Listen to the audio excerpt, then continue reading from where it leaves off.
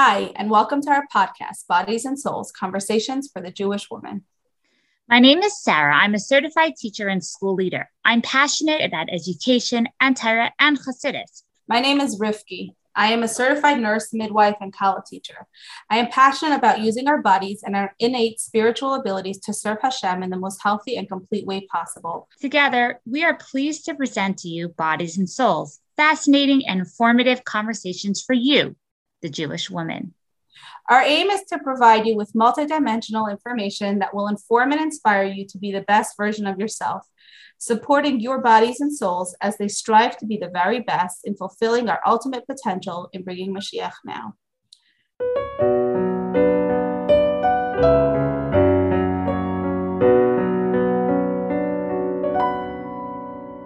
Good morning and welcome to Bodies and Souls. Your host for today is Rifki Boyarsky and Sarah Lowenthal. So before we get started, I want to thank everyone for listening to our Hanukkah episode. If you are not following us or haven't given us a 5-star review, it's a great time to do that. It helps us reach more people. If you've enjoyed our Bodies and Souls magazine, thank you so much. You can also subscribe and get 4 issues delivered to your door and 2 additional mailings. So I think people don't always know that we have 2 additional mailings that go out, once in the summer, once before Purim, and you can get all of that to your door for a really, really great price of $40. It's content that is amazing, and we can't wait for more people to buy the magazine and to read the magazine and share it with friends because we know you're going to love it. Today, we have the for me, the very big pleasure, and for you who are listening, of having Nechama Huber with us. Nechama is a friend, and we've had this conversation because I watched Nechama co-parent with her ex-husband in the most beautiful way. And I think that there's a lot of value to be learned, whether you're in a marriage or whether you are post-marriage and co-parenting. There's a lot to learn from the way that Nechama goes about parenting her daughter. So Nechama, before we start, can you tell us a little bit about your journey? Sure. I'm Nechama Huber and I live in Pittsburgh. And I'm now remarried and I now have 4 kids altogether. So I have 1 from my first marriage and then I have 3 from my second marriage. And I was 21 when I got married. And then quickly the marriage ended, but I was pregnant and I have this beautiful daughter from that first marriage. And then I went on to get remarried about 2 years later. It has definitely been a journey. I won't say it's been an easy journey.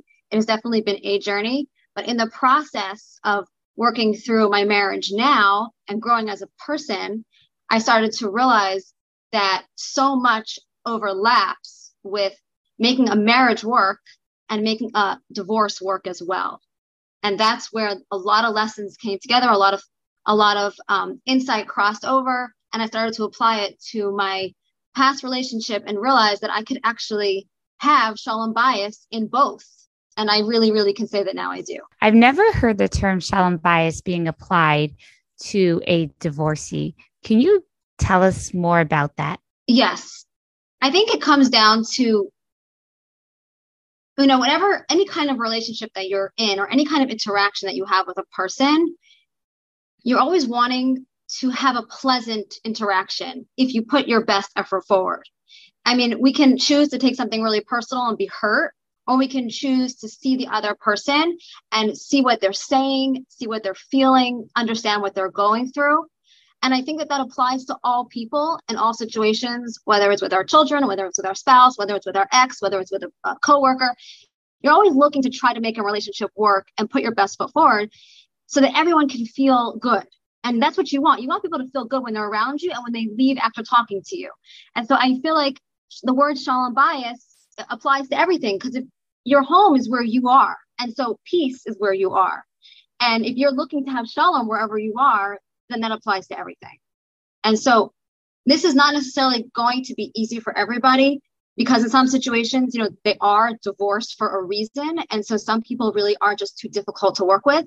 But so often, if we do our part to be the best that we can be in a situation, we can bring the best out of somebody else. And of course, that can be worked through with lots of understanding of different layers of interpersonal relationships. But that's like a general idea of what I think of when I think of Shalom Bayis in my home, but with everybody in my life. I think that's so important. So one of the things that when my sister was going through a divorce, actually in a very similar situation to you, she was pregnant, going through a divorce. And the marriage was not something that they were able to work through at that point, and Rabbanim were involved. One of the things my mother told her is that, once there's a child, even if you're divorced, you're still together. You still have to continue this relationship forever for the sake of the child that's there. Are there situations where couples post-marriage, they go to therapy and they go through like the process of bettering their communication and bettering their interactions? And I guess their Shalom Bayis, as you called it, meaning like you're not saving the marriage through counseling, but because you are continuing to be part of this relationship due to a child being involved, are there situations where couples, what are they doing to make it better? I think the first thing that, at least to my mind, is coming to is therapy. I mean, maybe therapy is... It's a hard one to answer, because I think that if a couple couldn't make it work in therapy beforehand, I don't know that therapy will work after necessarily. Like, there's a reason why they couldn't work it out. I really think it comes down to working on yourself first, healing yourself, becoming whole in yourself. And, they say that when you heal yourself, you heal future generations and you heal past generations. And I really think that affects even the parents of my child. That affects everybody. The work that I've done affects everybody around me. Any energetic interaction is going to be affected by the healing that I do. And so I think it really starts with healing ourselves first, becoming really whole, and then watching the transformation of the changes happening, because it affects everybody. I don't know necessarily that, I'm not against it. I just personally never did that. But if a couple needs to co-parent, and it takes being in therapy in order to learn how to co-parent, then that is of course a good option. I just don't have any personal experience sitting together and working. I know that my journey with my ex-husband was that we both did so much personal work on our own separately. And then at one point we started to like kind of dip our toes in the water a little bit and be like, hey, and I would reach out, and then he would reach out and be like, oh, we're like a lot better today than we were, 15 years ago. We probably could learn how to do this really well for our child. And all of it has benefited my child 3,000%. My child is a happier child because of this. But I can't say that I went the therapy route, so I don't really know. Something I heard on our podcast many months ago, which I still carry with today, is that a relationship, you can compare a relationship to two people holding a rope. There's tension on either side. Both sides are being pulled. Even though we like to say, well, the other side is not well, or the other side is in the wrong, or the other side is dysfunctional, it takes two in a relationship. The tension is happening on either side. And why I liked this mushal so much, and why I keep on thinking about it, is even if we're the victim, it's so clear. We just need to let go of the rope and walk away. Literally just let go of it. So can you share with our listeners some of the work that you specifically have done on your own? What helps you go through something as traumatic as a divorce? Well, it's interesting right off what you're saying about we're the victim being in the wrong. And not necessarily is that the case. I think some of the work that I've done is to realize that I hurt people too. I've made mistakes. I'm not so innocent in this picture. None of us are innocent. I think that's the whole idea of It Takes Two. And I think along those lines is that like part of my own journey in healing myself was realizing that if someone's being vindictive, or if someone's being mean, or if someone's lashing out or playing a mind game, right? A lot of times it's because they're hurting. Like they are hurting too. And I think it's understanding that people, hurt people, right? So to realize that like if someone's going through a hard time, they're probably dealing with something really tough, and to have sympathy and compassion for it instead of judging it and being harsh on it and then being reactive. So I think like that kind of is a way to like, that I've learned how to pull back and be like no one does that for no reason. There's always some reason why somebody is acting out. It's usually because they're feeling something, maybe they need validation. And if I could be a more compassionate person to the other person, sometimes you can't be. It's not always so like, well, I'll just be nicer and they'll respond. It's not always such a response kind of thing. But knowing that every action has a reaction, that helps to sort of navigate the relationships. And this also, again, applies to my husband, it applies to my ex, it applies to my children, it applies to everyone. So that, right. So in my journey, right. So to answer your question about my own personal journey, it was having more compassion on myself, forgiving myself, I would say becoming proactive, being like an active member of my own healing. Whether we're talking about talk therapy or getting a support system or just a lot of personal growth. And I think that became front and center of like how I want to live my life. I want to be happy in my own skin all the time, if that's possible. I'd like to be. And because if I'm happy, everybody around me is happy. So it's like an internal journey that then affects everybody and how I think of other people. So a lot of it came down to like just self-compassion, really. Thank you. I love that. So for those of you who don't know, Nechama has this amazing cookie decorating business out in Pittsburgh that I literally drool over all of her cookies. And one day I'm going to come out there. Actually, Nechama just told me she's going to come to me with cookies. But one day I'm going to come out there and just watch her make these dreamy, amazing cookies. And one of the things that, if you're not following Nechama, maybe you haven't seen, but one of the things that she does do is she occasionally sends her ex these amazing, fabulous cookies that are on point for other things that are happening. He went to Disney with his other kids and they got cookies with their names on it and Disney. And it was just really cute. And I know you sent for Hanukkah, like I know you do this. So we're talking about like an active relationship and a friendship and a dynamic that obviously started off with very much focused on your daughter that you share, but is a relationship all on its own. So I kind of want to address the other part of this. So you're happily remarried. You have other children, you have a husband. What is your husband's role in this dynamic that you're talking about, fostering Shalom Bayis and you're fostering this relationship? What's the connection between your current husband, your ex-husband, and that relationship? Okay, so that's a really good question. So first I want to say that just as a fun fact, I think the cookies for me has brought people together. Like cookies are such a neutral, innocent thing. They're personal, but they're not like so personal, but they can be personal, especially if they're personalized. So I really think that cookies, like just having the whole business and like developing my own little baby that I could work on and focus on and then share with others and bring joy to others has so been a part of this. So I can't leave that out. Regarding my husband, I was actually like pleasantly surprised that he was so supportive of like my ex and I reconnecting. Like he's not someone that I would like even really talk to. It was like the person who lives way far away and I would never even say hi and bye. He'd come to town and I was like, okay, here's your daughter. Like I never really had like talked to him or anything, but my husband was actually the one who encouraged it. He said, this is all part of your healing. You need to be able to do this. And I was like, oh my gosh, that's so true. I need to be able to do this. And my mother actually has a really great term for it because, I get along well with my husband so well, and then I get along so well with my ex. And people look at me, they're like, what's wrong with you? And my mother's like, no, you need to have good men in your corner when you raise your daughter. And I was like, that's exactly what it is. Having good men in my corner is so important. And it's important for my daughter, really. And it's important for me and it's important for her. And my husband really saw that. And my husband's, thank God, very secure person. He's very sure of himself. So I think that was a lot of it, was that he just encouraged it. And if my ex said, I'm coming to town, can you bring her to the airport really early in the morning? My husband would be like, absolutely, I'll be there. Like there was just we encourage every kind of effort that you're going to put in. We are so encouraging of it. We are going to do whatever it takes to make it always work out well. So I definitely can say that my husband's support has been everything for me. Really, really, truly. Nechama, Rifki referred to it as a friendship with your ex. Would you say it's a friendship? I could call it a platonic friendship, really, in that sense. I think it's the friendship that everybody sort of would love to have after a divorce.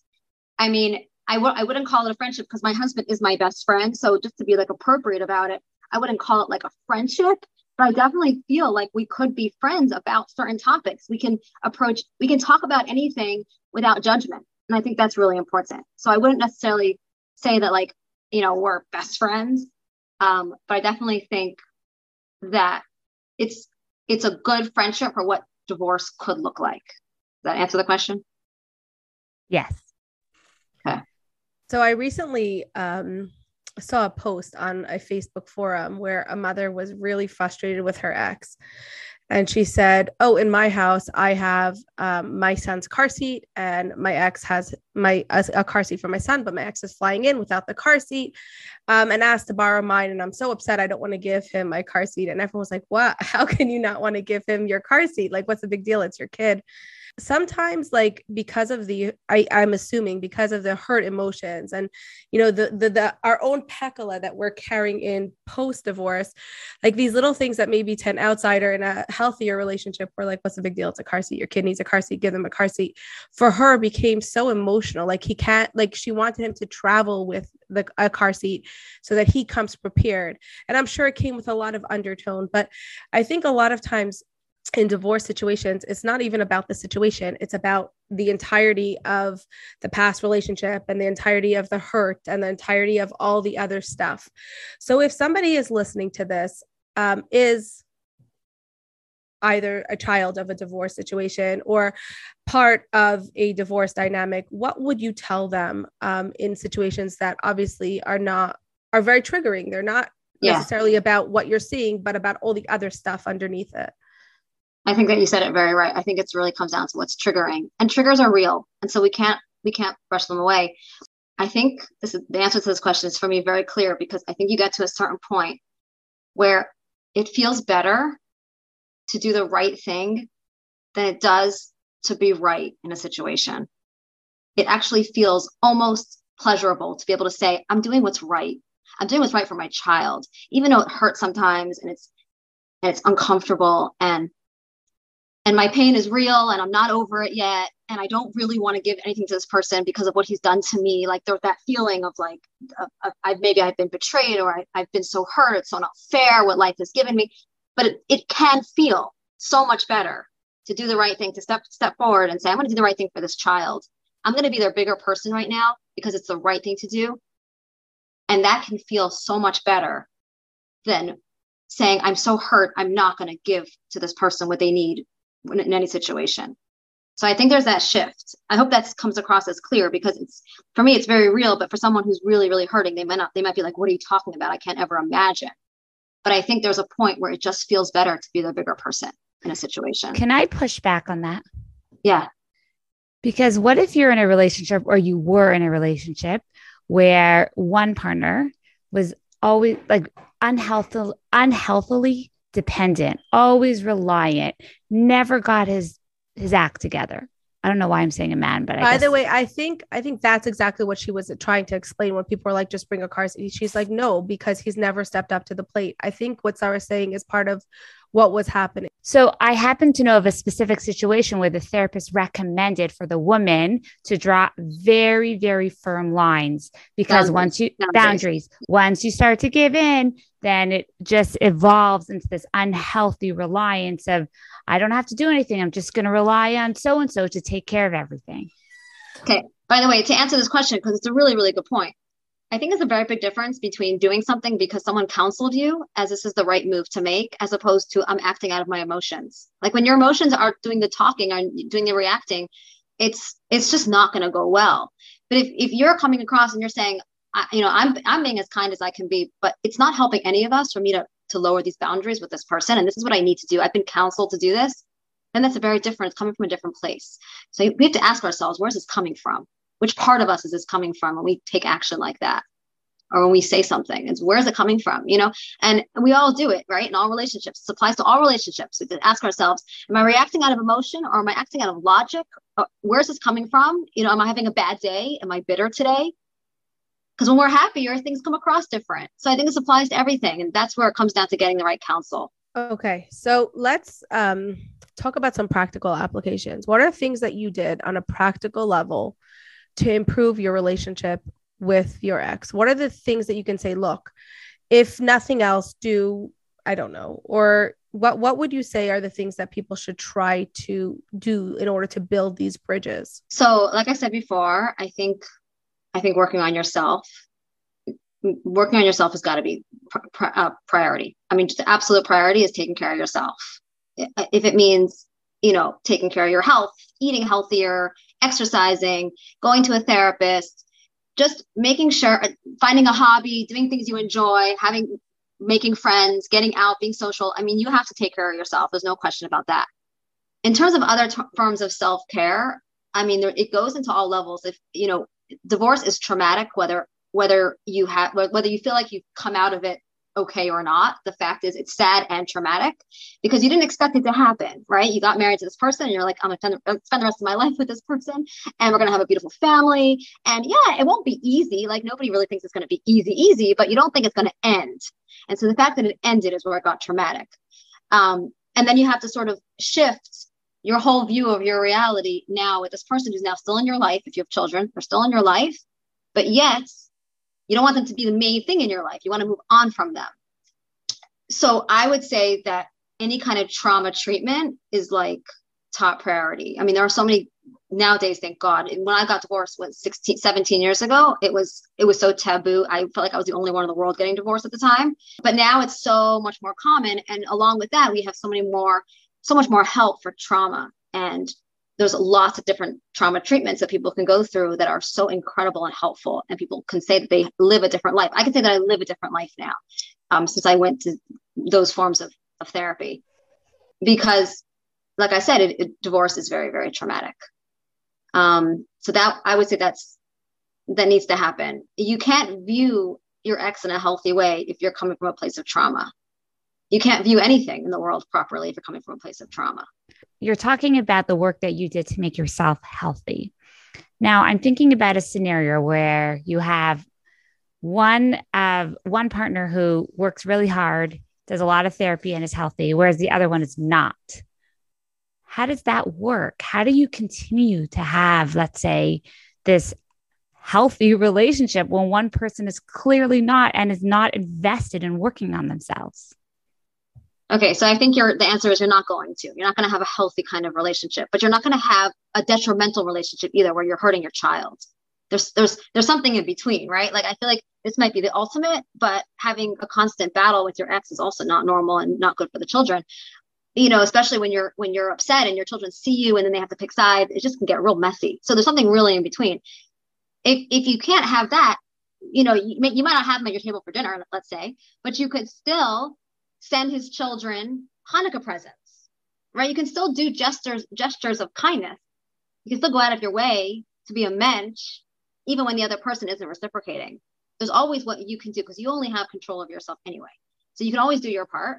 Speak highly of the person. You know, your children, however you speak about your exes, your children feel like you're talking about them too. So if I say, you know, your father, he's so talented. All my child hears is, wow, I come from him. I'm talented too, right? That's all they hear. If you say, oh, he's, whatever, then they're thinking, gosh, that defines me also. And so the children hear your positive energy about the positive expressions and the positive feelings, good vibes and all that is affecting the children. And so you're right. You can't control the other person. It may not ever be a healthy relationship. Every action might be a disaster that you have, but how you present it to your children out of that particular space can still be positive. I love that. And I feel like that, you know, for people who are listening, that can be applied in a marriage also. The more you compliment your spouse, the more your children are like, wow, that's a reflection on me. Could we talk a little bit about family simchas and school events? Like, how does that work out in a way that nobody feels uncomfortable or nobody feels slighted? Because let's say, for example, in your case, your daughter lives with you. You and your husband are, you know, raising her for the most part. I don't know, obviously, any details about, you know, custody or whatever else is happening. But what happens by a bas mitzvah or a school event where fathers are invited? Is there a way to navigate that where everyone's included? Yeah, because we include him in everything. I mean, he's very far away. So unfortunately, he doesn't have many opportunities to be involved. But like her graduation happened. That's what I posted some photos on my Instagram. I posted really nice photos of that. And we laid out the red carpet. We said, you're going to come and we're going to have you for dinner, for lunch, whatever we did. We had him over. We made sure that he knew where to go during the graduation. My husband sat next to my ex. They were both taking pictures. You know, my husband and him were having a great time together with my son. You know, we just make it, we are family. Maybe we're divorced, but we're still family. And that's the bottom line. Whether you want to embrace that or not is your own decision and your own situation. But at the end of the day, my ex's sisters are still my family. They're still part of my circle of family. And I like all of them. I always say, I really like your family, you know, and why not? We all get along really well. When I see them, I'm so happy to see them. They want to have a relationship with my daughter. They know that getting along with me is a good investment. So everybody just really wants to get along together. And so I would say that we just treat it as just a family simcha like any other, where family comes in. It's Is no it different. confusing, Nechama? Is it confusing for your kids to see your husband and your ex sitting together? Is it like mixed messages? No, not at all. Not at all. My kids actually, it's as much as it helps my daughter heal and feel whole, it helps my children also. Because no one's denying the reality here. How do you explain it? Like, how do you So explain we it just even tell to your them, we say, daughter? Mommy was married to him many years ago, and then she had Hannah, and then that's my daughter Hannah, and then she got divorced from Daddy, and then remarried to Tati, and then had you three, and it's as simple as that. There's nothing, we don't hold back from explaining anything, so there's nothing confusing, and there's no shame. There's no shame about it. You know, my past is as beautiful as your beautiful past. There's no shame about it. Do they ask why? Why isn't mommy? Why aren't you married to Daddy? They could ask why, but when they meet him, they look at me and they're like, "Oh, you guys aren't really a match. Like you and Tati are perfect for each other. I don't know what you guys were thinking. You know, you guys don't even seem like you would even get along well together. Like they don't see us as a match." My daughter especially is like, "I don't know how you guys ever got married." You know, and I have to explain to her. I'm like, "Well, actually, you know, we really loved each other. Like, you know, don't think that we were just two strangers. We were actually really we were very happy, and that was a good time in our life." And then we realized very quickly that it wasn't going to be good for us to stay married. It's very interesting. Kids are very perceptive. Like we don't give kids enough credit for, you know, understanding situations in a way that without saying much. I would say my daughter was very young and she was already telling me, very young, she would say, it's not even a question why you guys aren't married. It's not even a question in my mind. But see, it also helped that they were seeing me with somebody else who's so perfect for me. Who really balances me really well. My husband and my ex are so very different, you know, so that became it was a sort of a clarity just from living together with Mommy and Tati and then seeing Daddy. But, you know, this doesn't take away the fact that Daddy is very important to her. Like her father is super important person in her life. Who does she view your ex as? Does she consider your ex as another daddy? Yeah. So she has a father and then she has a daddy. She has a Tati and then she has a daddy. My husband's obviously here with her all the time. So my husband is kind of doing like the discipline and the constant, you know, but having her father in her life is so critical. It's so important. Having her real father, having her biological father in her life, just so you know, they get along, like they click really well. Like you can tell they are the same blood because they click so well, so fast. It's like they've always known each other. Whenever he comes, it's like they just get right back together. You know, they have a great day together, and there's just there's so much similarity that just goes to show that, like, you know, fathers and daughters, they go together. But my husband is the one who's like daily, and my husband has to show up for her, just like my ex has to show up. But there's a graduation. If one didn't come, it would equally devastate her. Okay, here I guess what I'm not used to understanding is, in my mind, divorce only happens if there's something that is completely beyond repair. Someone is so ill or has such a severe addiction or so not functioning in a marriage that there's no way to move forward. And yet from the likes of it, you're describing one marriage that didn't work out, and then you went to another marriage that did work out, and you can still sort of maintain a relationship with your past marriage. And that's how you're explaining it to your kids. I guess in the frum world, marriage is considered so sacred that there would be a severe issue for why it wouldn't work out. And then how do you maintain a good relationship with the past marriage? I don't want to make light of it at all. We were 1,000% not a match. We got married because we had to have a child. God wanted us to get married to have a child. And that was really the only reason.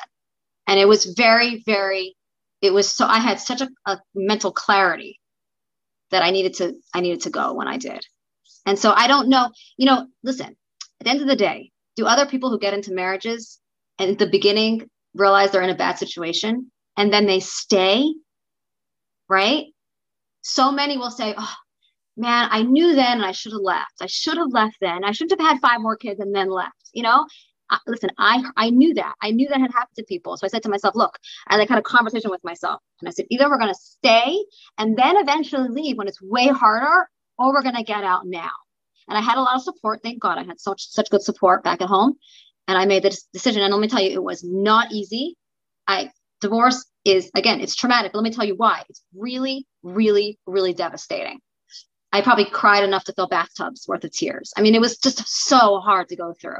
And I didn't have a lot of people going through it either. So I was kind of alone. I did have one friend, thank God, who had just kind of finished that journey a little bit and was well into like the custody but I didn't have such a support system like on the outside.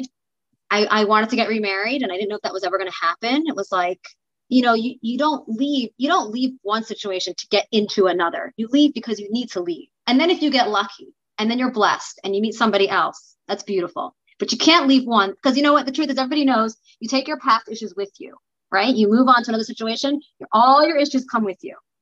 So, and that's true. That was true for me too. Don't get me wrong. My second marriage, we had to work through that as well. But the difference with my second marriage was that I knew it was a b'shert marriage. I knew this was where I was meant to be. I didn't doubt that the same way. I still had to do just as much work. It was for me personally, it was work either way. Marriage was work and I worked either way. Just with my ex, we were not meant to be. I love how you're protecting his privacy and the privacy of your daughter while, maybe to us listening, it sounds like there are gaps that we don't understand, but I think that this is part of why your relationship works is because you are giving the respect to both your daughter and your ex-husband to protect their privacy and their personal details. So for whoever's listening, I think that's an important thing to keep in mind that obviously we're not privy to all the details that surround the situation. I think it's a very important part. So Nechama, in your role as a Kala teacher and in your role as the admin of this very, very popular Facebook group talking about intimacy and marriage, and we know intimacy is really all connected to all the parts of your marriage. What's something that you've learned through your journey, through the divorce, through picking up the pieces, through remarriage, through becoming a Kala teacher that you think is a nugget of wisdom or something that women can hold on to in their marriages in a time of struggle? And obviously we're not talking about, struggle that leads to divorce. We're talking about regular struggles. What's something that you've learned in the process that you wish other women knew? Okay. So I have two answers to this question. There's like two parts to it. So the first part is that I actually became a college teacher as part of my own healing journey. And one of the reasons I did was because when I was growing up, but this is very generational, there was so little healthy talk about intimacy with children. And as a young girl, I just didn't have a good education about this. And not so much are we talking about how couples connect, but more about like what connecting looks like in a healthy way. And I think that this is a healthy connection all around.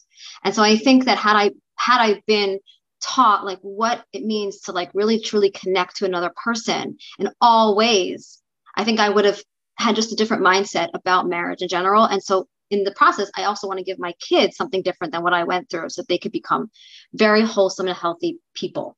And then I think also when part of the process of learning about Taharas Mishpacha and becoming very, very educated in this is that I realized that it's so much about what the present, we're so in the present with our spouse. It's such in the moment thing.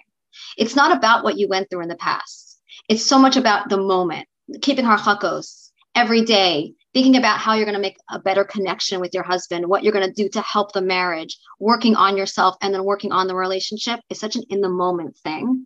And I think that it pulled me into the present.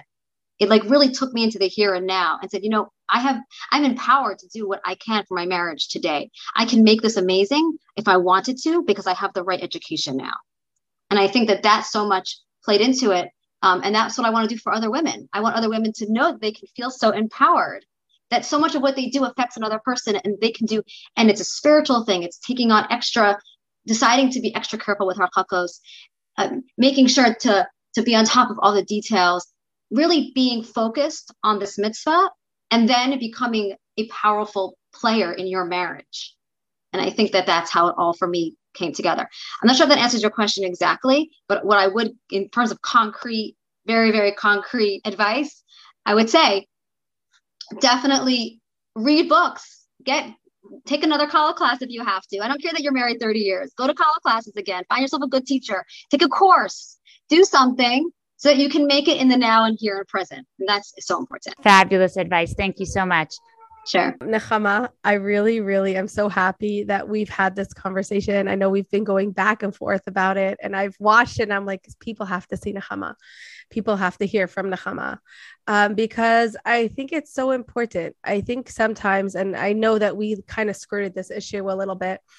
Sometimes we think either like marriage is a forever no matter what, and sometimes we think marriage is disposable and let's try for version 2.0.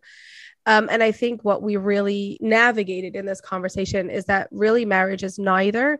There's a time or place, obviously, for extenuating circumstances. And in that extenuating circumstance, there's a better way to do it. And this is what the goal is that if you are hitting extenuating circumstances, find the better way. And it's not a better way that's dependent on someone else. It's a better way that's dependent on you. So you hold so much power in that relationship. And I think that's such a powerful message. And I really, truly think that that's a powerful message for us in marriages as well, that when we change the dynamic in our current relationships, we have the opportunity to have everyone else reevaluate where they're standing and come back together in a more elevated place. And that's such a powerful message to everyone, whether they're interacting with an ex, whether they're interacting with a spouse, whether they're interacting with their children, their mother-in-law, anyone in their life that maybe in the moment is not so in the best place possible, is just change your portion, elevate yourself, work on yourself, and that's going to spread the goodness and the positivity forward. And that's such a powerful message. Nechama, thank you so much for joining us. If people want to follow you or join your Facebook group or any of the other wonderful things that you do, can you just let them know how they can do that? Yeah. So if you're going to follow my personal page or my personal business page, I am on Instagram as The Pop Cakery, PGH. And on Facebook, I'm just The Pop Cakery. I do cookies. I also do cake pops, and we do a lot of custom work. So you'll have fun looking through those photos. And then the Facebook page that me and Hani Karlbach started together is called Jewish Women Talk About Intimacy. And along with the fact that people can ask questions anonymously and get answers, we also have lots of lectures and classes and things that we post that you can go back and watch and learn from. And just if you don't want to even be an active member, you could just read people's answers, read people's questions. That's the work that we're doing right now. So, thank you so much for having me. Thank you. This is truly, truly amazing. Thank you. Thank you.